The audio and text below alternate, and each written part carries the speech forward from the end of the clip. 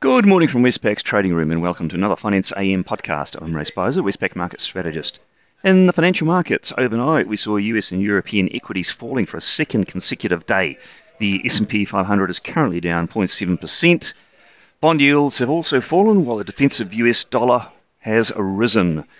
Profit-taking, no doubt, part of the story, but the World Health Organization did warn that the pace of pandemic infections is rising at an alarming rate in some countries. Indeed, over the past week, globally, we hit a new weekly pace record.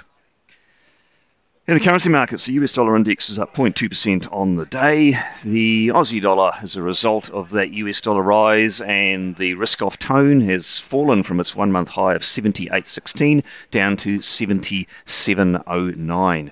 Kiwi dollar similarly has fallen from a one-month high of 72.30 to 71.65. And the Aussie-Kiwi cross, which usually moves with risk sentiment, well, that fell, unsurprisingly, from 108.23 to 107.49. In the interest rate markets, the US two-year Treasury yield fell a basis point to 0.15%, and the 10-year yield fell from 1.63 to 1.56%.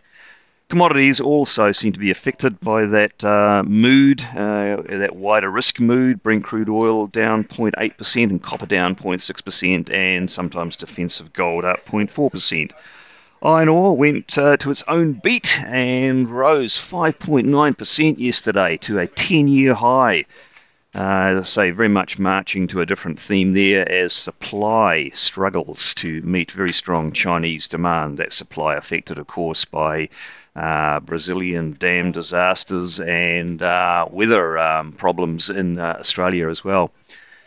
We also had a bi-monthly GDT dairy auction overnight, which resulted in near zero price change overall, although whole milk powder did rise 0.4%. Still, that was well shy of what the futures market yesterday had predicted, which was a 2% rise.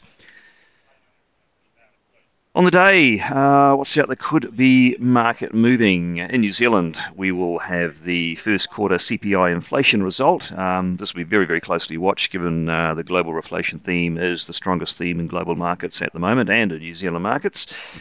The consensus is for a 0.8% quarterly rise and 1.4% annual rise. Westpac is just a little bit shy of that at 0.7 and 1.3.